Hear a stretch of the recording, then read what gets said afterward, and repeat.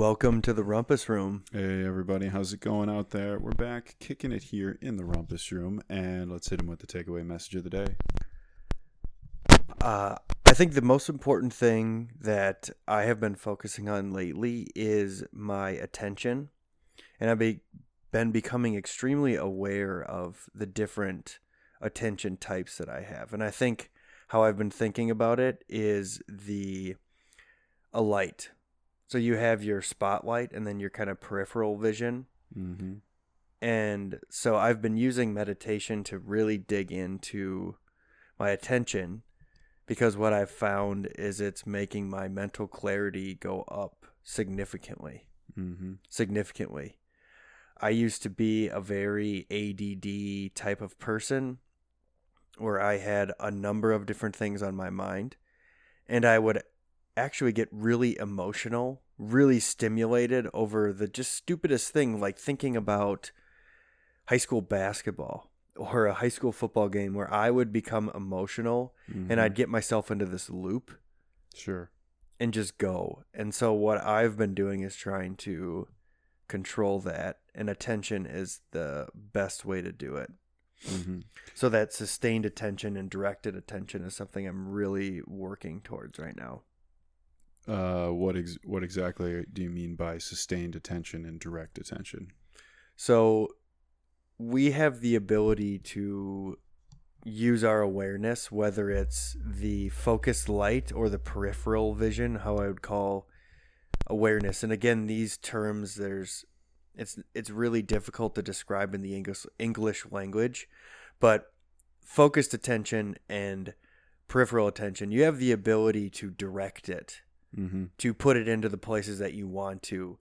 You know, when something comes up in your mind, you have the ability to go with that thought or not go with that thought. And what I'm realizing is my habits are really what's holding me back from having that direct control over my attention. My previous mental habits. Well, like what? Oh, just the ADD nature of Sure, trying to emotionally invest in a mental conversation. So my biggest thing that I'm doing is trying to stop that, Mm-hmm. rigmarole from happening. Monkey mind, as the Mm-hmm. as the Buddhists say. Yeah, monkey mind. And so that's what has been interesting, is what I discovered worked best for me in this little experiment is being positive on the catching of myself in this thought process, and when I came back, to be positive instead of negative. Sure. So rewarding the visit back to my directed attention. Mm-hmm. And that has taken me from basically amateur, very low meditation levels, I would consider, where I'm just really sitting and thinking most of the time, to now moving and graduating, I feel like, onto the next kind of, level of meditation as I continue to explore. But I think for directed attention, that's been the biggest key for me, is to be positive when I return back to my attention object. Sure. So you don't beat yourself up for the fact that you get distracted in a particular moment. Yes. So when I get distracted, and this is what I used to do, I'd say, oh my God, I did it again. Mm-hmm. And I'd get like emotionally charged Yeah. over that deal. So what I had realized is I was negatively reinforcing the return back to my breath. Sure. So my body and my mind thought It wasn't a good thing. this is a bad thing. Yeah. And so I continued to have this unhealthy loop. And now that I've been spending the time to really cherish and find joy in, I just got back to the breath, that's so great. I'm rewarding myself more. So now it's happening more. Yeah. And so that was a huge step for me. That's great. Huge step for me. That's great. One of my previous teachers used to always say to just like let go of those thoughts and not, necessarily like ascribe any sort of additional meaning to them or beat yourself up. And I think that was helpful to think of it as just actually like letting go to the thought train, as opposed to like, I am doing this wrong. Like you sort of remove the connotation associated with a successful meditation. So, but you said something that interests me, which was you're moving to the next level. How would you describe that progress, or what does that progress look like to you? So I think it starts with having the ability to direct attention. Uh-huh. So directing attention, then sustaining attention. Sure. So keeping your attention in one place, or having that attention in one place, I think is kind of the next level, so I can keep it in one area. Then this book that I read before has kind of 3 different levels on top of that. Mm-hmm. It's finding joy in your meditation. Mm-hmm. So it's called meditative joy. So that's where you really have, you really enjoy you're like what you're accessing doing. bliss in the moment. Exactly. Yeah. So how do you find that? And what I love is the book actually gives you steps to get there. Sure. So once you find this meditative joy, it's really experiencing pleasure and happiness as much as you can. And the last step is what they call unification of the mind. Sure. So that's when you bring together all of your awareness, and it's, this state where you're constantly in. I have not experienced that yet, so I don't really know how to describe it.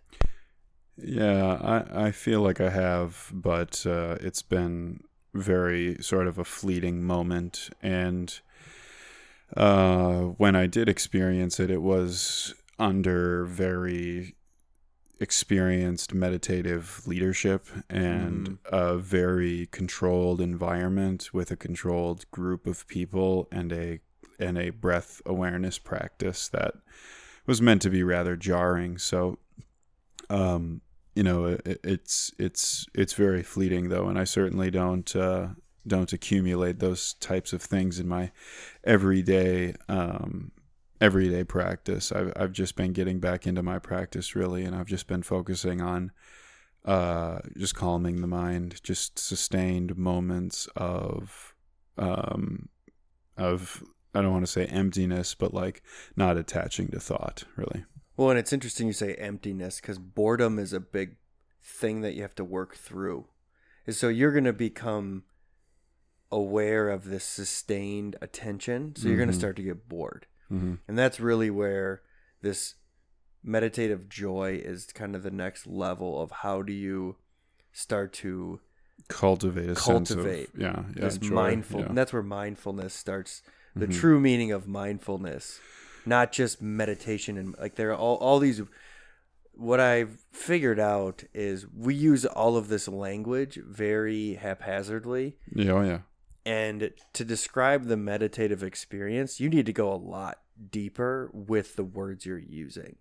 A lot more specific to like even attention, like directed attention, sustained attention, joy, meditative joy, like all of these things you need to describe in more detail. And obviously the best place or the most capable vocabulary is in some more of these Eastern traditions, which have words that are more apt to describe those feelings.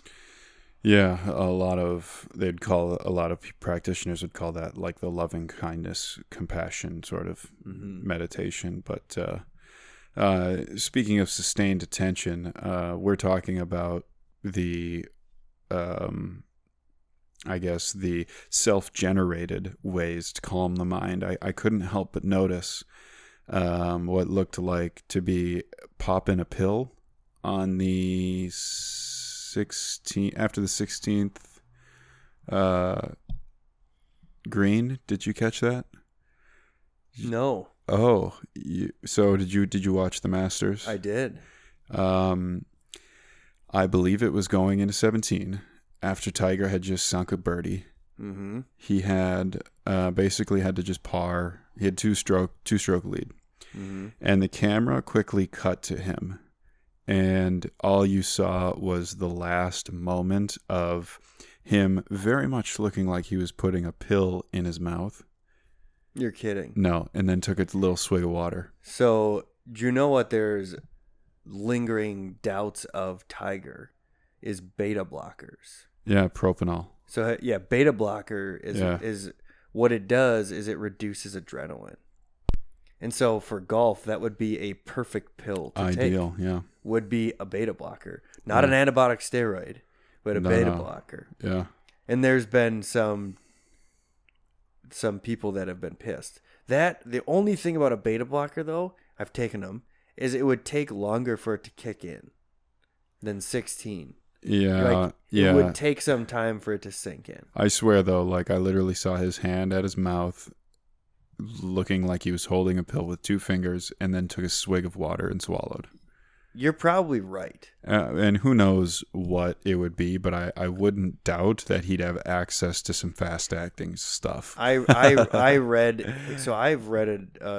the book Tiger Woods, which isn't like an official biography of him, but it talks about how he has been linked to the guy that did all the HGH steroids. And what he said is some physician has said Tiger's injuries are those of somebody who would be taking steroids. Multiple knee surgeries, tons of joint issues, back issues. Mm-hmm. Not normal golfers don't have 4 knee surgeries. Like you think of Phil. He hasn't had as many knee surgeries. And what they said is they think Tiger is like a pill popper, and he had this thing which is a platelet-rich plasma injection, which is not quite stem cells, but it's on the edge. And so you inject it into your joint, and it's supposed to help with joint health. But there's some people around that are saying there's other things that are going into his body. And for an athlete of his caliber and his nature, I would think where there's smoke, there's fire in a lot of these situations. Sure. And you've seen him, and we've seen all the things that have come out about him. He's pushing the envelope in all areas of his life. So he certainly was. I think he's scaled that back a little bit, but certainly, that was when he was at his peak. And have you seen the documentary Icarus? Oh, it's such a good one. So if you can get through the first hour, it's a great documentary. Yeah. Of him and the obsessive the guy that does it in his body, the producer or something. Yeah, I'm halfway through it right now, but it gets so much better. It talks at lengths about the state-sponsored doping schedule and how these guys can be doped up and still pass every drug test. And, there's a huge science in order to get around that. And I can't even imagine how much easier it would be in a sport of golf where it's not as prevalent. I don't even think they test in golf. I don't think they test. But regardless of what it is, momentous accomplishment, and you just could not be. Obviously, a lot of younger gentlemen our age are really excited to have thoughts of our childhood of Tiger just going on absolute tears and to relive that moment. That was fun, but I'm not sure anybody had as much fun as Jim Nantz. Oh my gosh, that was his moment. These guys were taking it as their moment. You could see them trying to say extra things in the broadcast, like Faldo and Jim. Yeah, trying to coin their moment. Well, it was so funny when I was watching with my cousin, and there was this one reporter who was interviewing all of the other golfers as they're coming off 18, and he just goes, "You know what she's thinking? Don't ask him about Tiger. Don't ask him about Tiger. Don't ask him about Tiger." And she didn't. She did a great job. But that Balionis chick? I don't know what her name was, but every guy who came off of the tee box just said something about Tiger on their own. Really? Which I thought was pretty interesting. So apparently they're starting to like him on the tour because he's being more of like a personable guy, and he's not being as psycho as he used to be. Yeah. Were you pumped to see him win? So you watched it with a couple people. What were they all? What was the general theme? Yeah, I think everybody wants to see him win. I wouldn't mind a changing of the guard of who is undeniably the greatest golfer of all time, because right now it's sort of like the LeBron James MJ thing. Like, it is. Tiger Woods is the only other person deserving of being in the same sentence as Jack. I believe Jack Nicklaus is the most. Yep. And he still needs like 3 more majors 18, or something. 15 now, yeah. So it's the same thing with like LeBron James. Is like MJ had 6 national championships. Obviously, the greatest player of the modern era. You could go back to Bill Russell, who I think, like in the original NBA, had like 9 Yeah, with the he had Celtics. 9, I think, some ridiculous amount of title. That is also, so you do have to put the caveat of like of modern basketball when they expanded the league and stuff like that. Yeah, but not the ABA NBA deal. So I think it would be fun.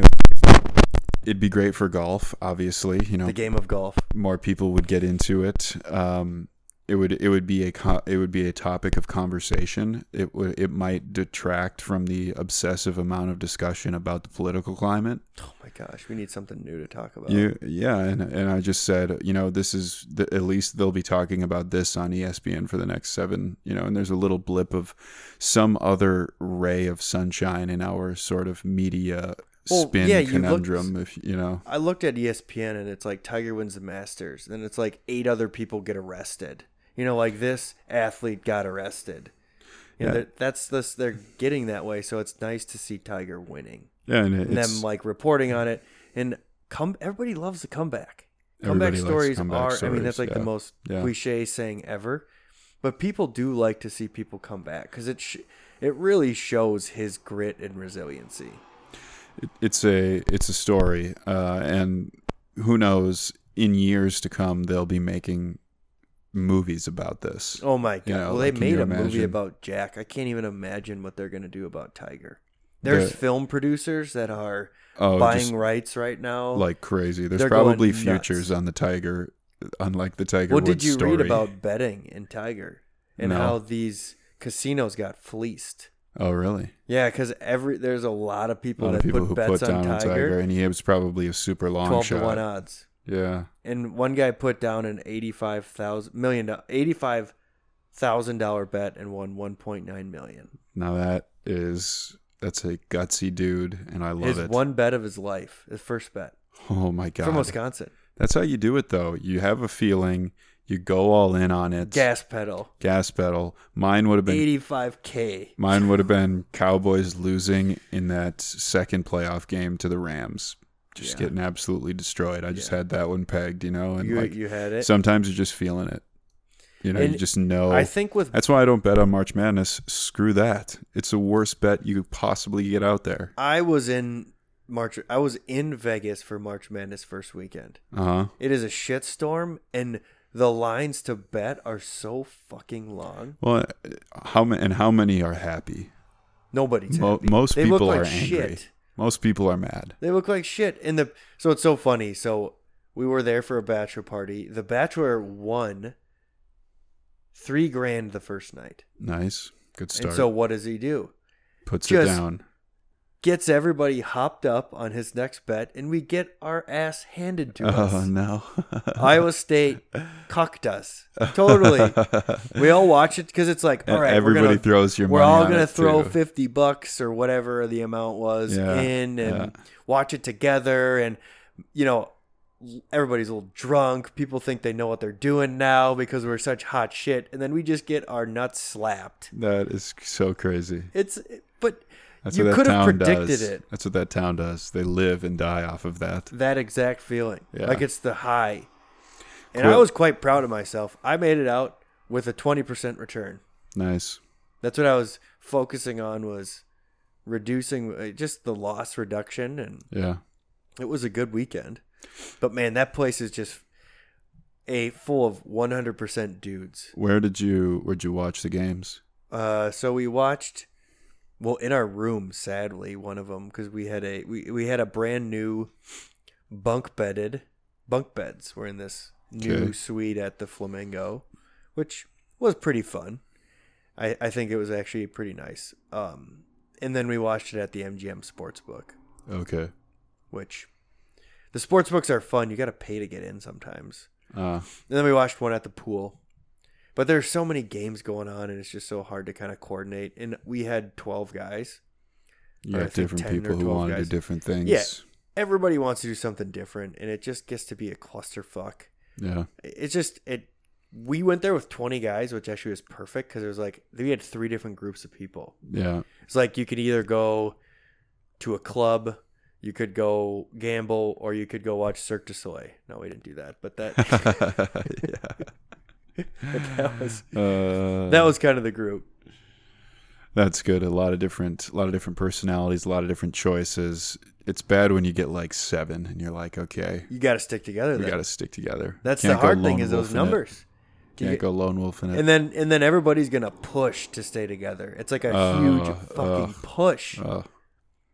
What I respect is the guys that are like, "Fuck it, I'm going here," Yeah. and then like 2 or 3 little people will fall, and then then people end up happier that way. When you do your own thing, you come back. Everybody's in a better mood. That's certainly for sure. The one hard thing about our buddies is they had unrealistic expectations about what to do in Vegas. They're like, "I want a bar where you can dance where there's tons of girls." Like, that that's doesn't not here. exist. No such thing. And they're like, no. What about, like downtown Minneapolis? Like, no, there's no not a such thing. chance. You're either gonna go You go to take a your strip wallet club. out and take out all the money and go to a club and buy a table, or Yeah, you're gonna go to a stupid bar where nobody is. Yeah, yep. There's really no pool party happy is the medium. only place where you could do that, but then you really have to buy We did. a cabana. And, We bought a day bed. March Madness is the worst weekend. There was probably 10 girls there. There's one bachelorette party there, and they were just focusing on them the whole time. Where they were like, all right. And it was the same girls dancing, and like they were in the middle, and they were trying to get them going.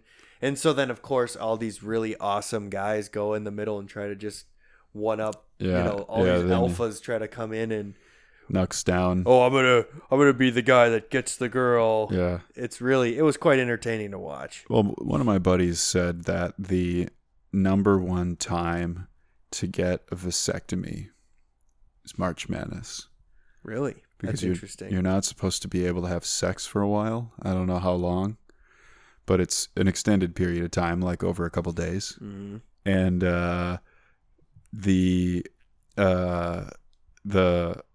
wait list I heard at one of these minimally invasive places was like 2 years for that time. for that particular month. They book out March. They book out 2 years in advance. And I heard this from a gentleman who has a tendency to exaggerate, so take it with a grain of salt. So it could have been, probably could have been he maybe probably 1 couldn't year. book it that year, so he was pissed. Yeah, that could have been it. So, but it makes sense, You got something to entertain yourself, other ways to expend that testosterone, and yelling and screaming at a television occupied. set. Oh my gosh!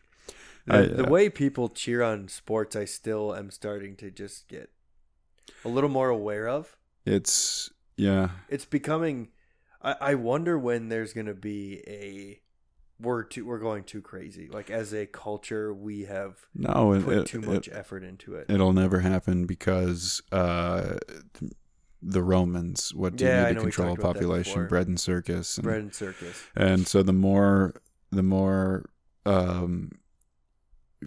outrageous, the more fanatical, the more fantastic, I think all the better. That's only, as in everything, as with nearly everything in life, just have that more trend towards like ramped up intensity and and I don't know if we will pretty see. Soon we're going to see beheadings on TV. Well, yeah, we already have. When you think about it, the whole movie, the ISIS thing and like the reporters, but the pendulum always starts to swing to the other direction, and I think that's the question you're asking: is when does the pendulum start to swing the other way? Mm-hmm. And I always like to ask this: if you think it'll happen within our lifetime. Yes, you do. You think it'll swing back? So I think here's the trend that I think happens. I think we get so obsessed as a age group. We put all of. I mean, I was literally like eating the sports section when I was younger. I just consumed the shit out of all of it. Mm-hmm. Now I'm getting very turned off because I have spent so much of my energy on that thing. So I think it goes in waves of who spends the most energy. And once they get through the peak, then I think they're kind of out of it. Like I was talking to our younger brother who he said his friends aren't. There's a couple friends, but he said they're not way into it. I have a lot of friends that are really into sports. Yeah, it's not much of a topic of conversation with some of my immediate friend groups. It is with another group of friends. But Yeah. I totally agree. That was always my thing about like what you pay attention to is immensely valuable because you don't have a whole lot of attention in the day anyways. So You like, don't. what are you gonna spend it on? But I will say, 2 documentaries that I'd highly recommend. The first one is called Senna. It's on Netflix. It's about a Brazilian, Ayrton Senna, a Formula One race car driver. Oh, I've seen that one. I've skipped through it. Oh It's a good man, one. yeah, it's a little bit slow moving at times, but It's a documentary. that really, yeah, exactly. That really turned me on to Formula One racing. And then I watched Drive to Survive, the 2008 Formula One season, like sort of docuseries. Like the Amazon Follow the Arizona Cardinals type deal. Basically the same thing, but for all of Formula One. And what's so interesting is it's so much different than anything we have in the United States. How so? The only racing brother I have it to compare to is stock car racing. Oh, yeah? Yeah. So If you don't like it, you can get out. yeah, so you're comparing like one of the, which first Like of all, Winnebago racing. yeah, absolute like drunk fest, sort of people would say redneck or whatever, like I don't have any problem with people who like NASCAR, but like it definitely has this sort of persona of it's more of like a Southern thing where, there's less teeth than you would say at like, a symphony perhaps. One would. One might Here's make the a thing. safe assumption if you were to do an analysis of teeth per I think if we counted teeth per teeth per face. capita. teeth per face, That's a pretty safe over under on that one being outside the standard deviation compared think to we're a good at symphony teeth Yeah. per face. I Yeah. think we're doing pretty good. compared to the Minnesota orchestra crowd. Yeah, there. I think it'll be a little different. Unless all the wind instruments just decide to start removing their teeth for better playing, I don't know. But You never know. You never know. Still in that case, you still think they'd come out ahead? yeah. We're making Broad strokes, broad here. strokes, real broad strokes. with little information. Something that we do really, really well sometimes. Yeah. So you've got, that sort of racing culture here, and you compare that with racing culture in Europe in the Formula One, and it's high society, Okay. class. You think about the pinnacle of Formula One racing, Monaco. I got invited to Monaco next year. Oh my God, are you kidding me? I can't tell you who it is, but I got invited to a yacht party In Monaco? in Monaco because there's a big work event that's happening there. Is it during F1? Yeah. Oh my God. Yeah. You so have to go. I know. I have to go. You have to go. That'll be a once in a life, or hopefully like a every year in a lifetime. It will hopefully be a once per year but trip. but Continue, seriously, sorry. you got to watch this documentary because the sophistication of the technology that they're using is out of this world. Really. The aerodynamics, the skill of the drivers is insane. When you're dealing with this much power, the margins for error are just absolutely minimal. Mhm. And what you basically have is you have undoubtedly the best drivers in the world. Oh yeah, for Like, sure. Most talented. Most people. talented, skilled drivers on the face of the planet. And there's like 3 or 4 of them who basically, honest to God, right now, there's like 2 drivers who are just the best. Like Mario Andretti type. Like they just are so far and away They're better. just better consistently. And that's the crazy thing is like, yes, you have sort of a dynasty with like the New England Patriots, but that's a team. Formula One, there is a team element to it as well, but because like there's the technology and, the pit crew and all this stuff. But to have a person that's like so far obviously just more dominant than everybody else, it's just interesting so the to watch. skill is driving. It's driving. Mm-hmm. And They go into this. Like I'd be really curious as to they why someone is better. Oh, I think yeah, yep. I I th- think the best explanation is in Senna. There's a scene where a gentleman is saying, well, this was before cars had like auto stabling mechanisms, so that if you come out of a turn, because obviously you have to slow down a bit, if you take a sharp turn. I've But been go-kart racing. yeah, Ayrton, and I want to get a big group of guys once and go to the It's go-kart fun as track because I've shit. heard We it's did it for super a bachelor fun. party. It's fun as shit. Yeah, I heard it's super fun. So Ayrton Senna would just gas the car such that his car would like swerve because he would be hitting the absolute maximum pressure that the tires could possibly handle out of nearly every turn.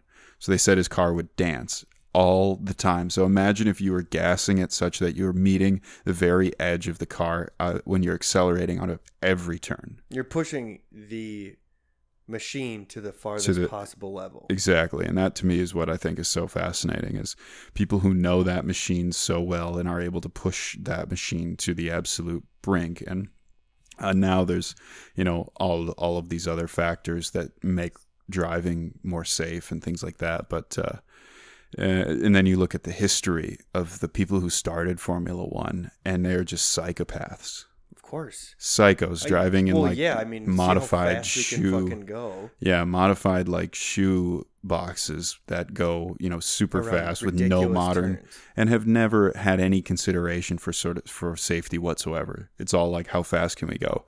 And then safety became a big thing when like everybody started dying. So there was a period where a person would die every 3 races. Holy shit. Yeah. It's like base jumping.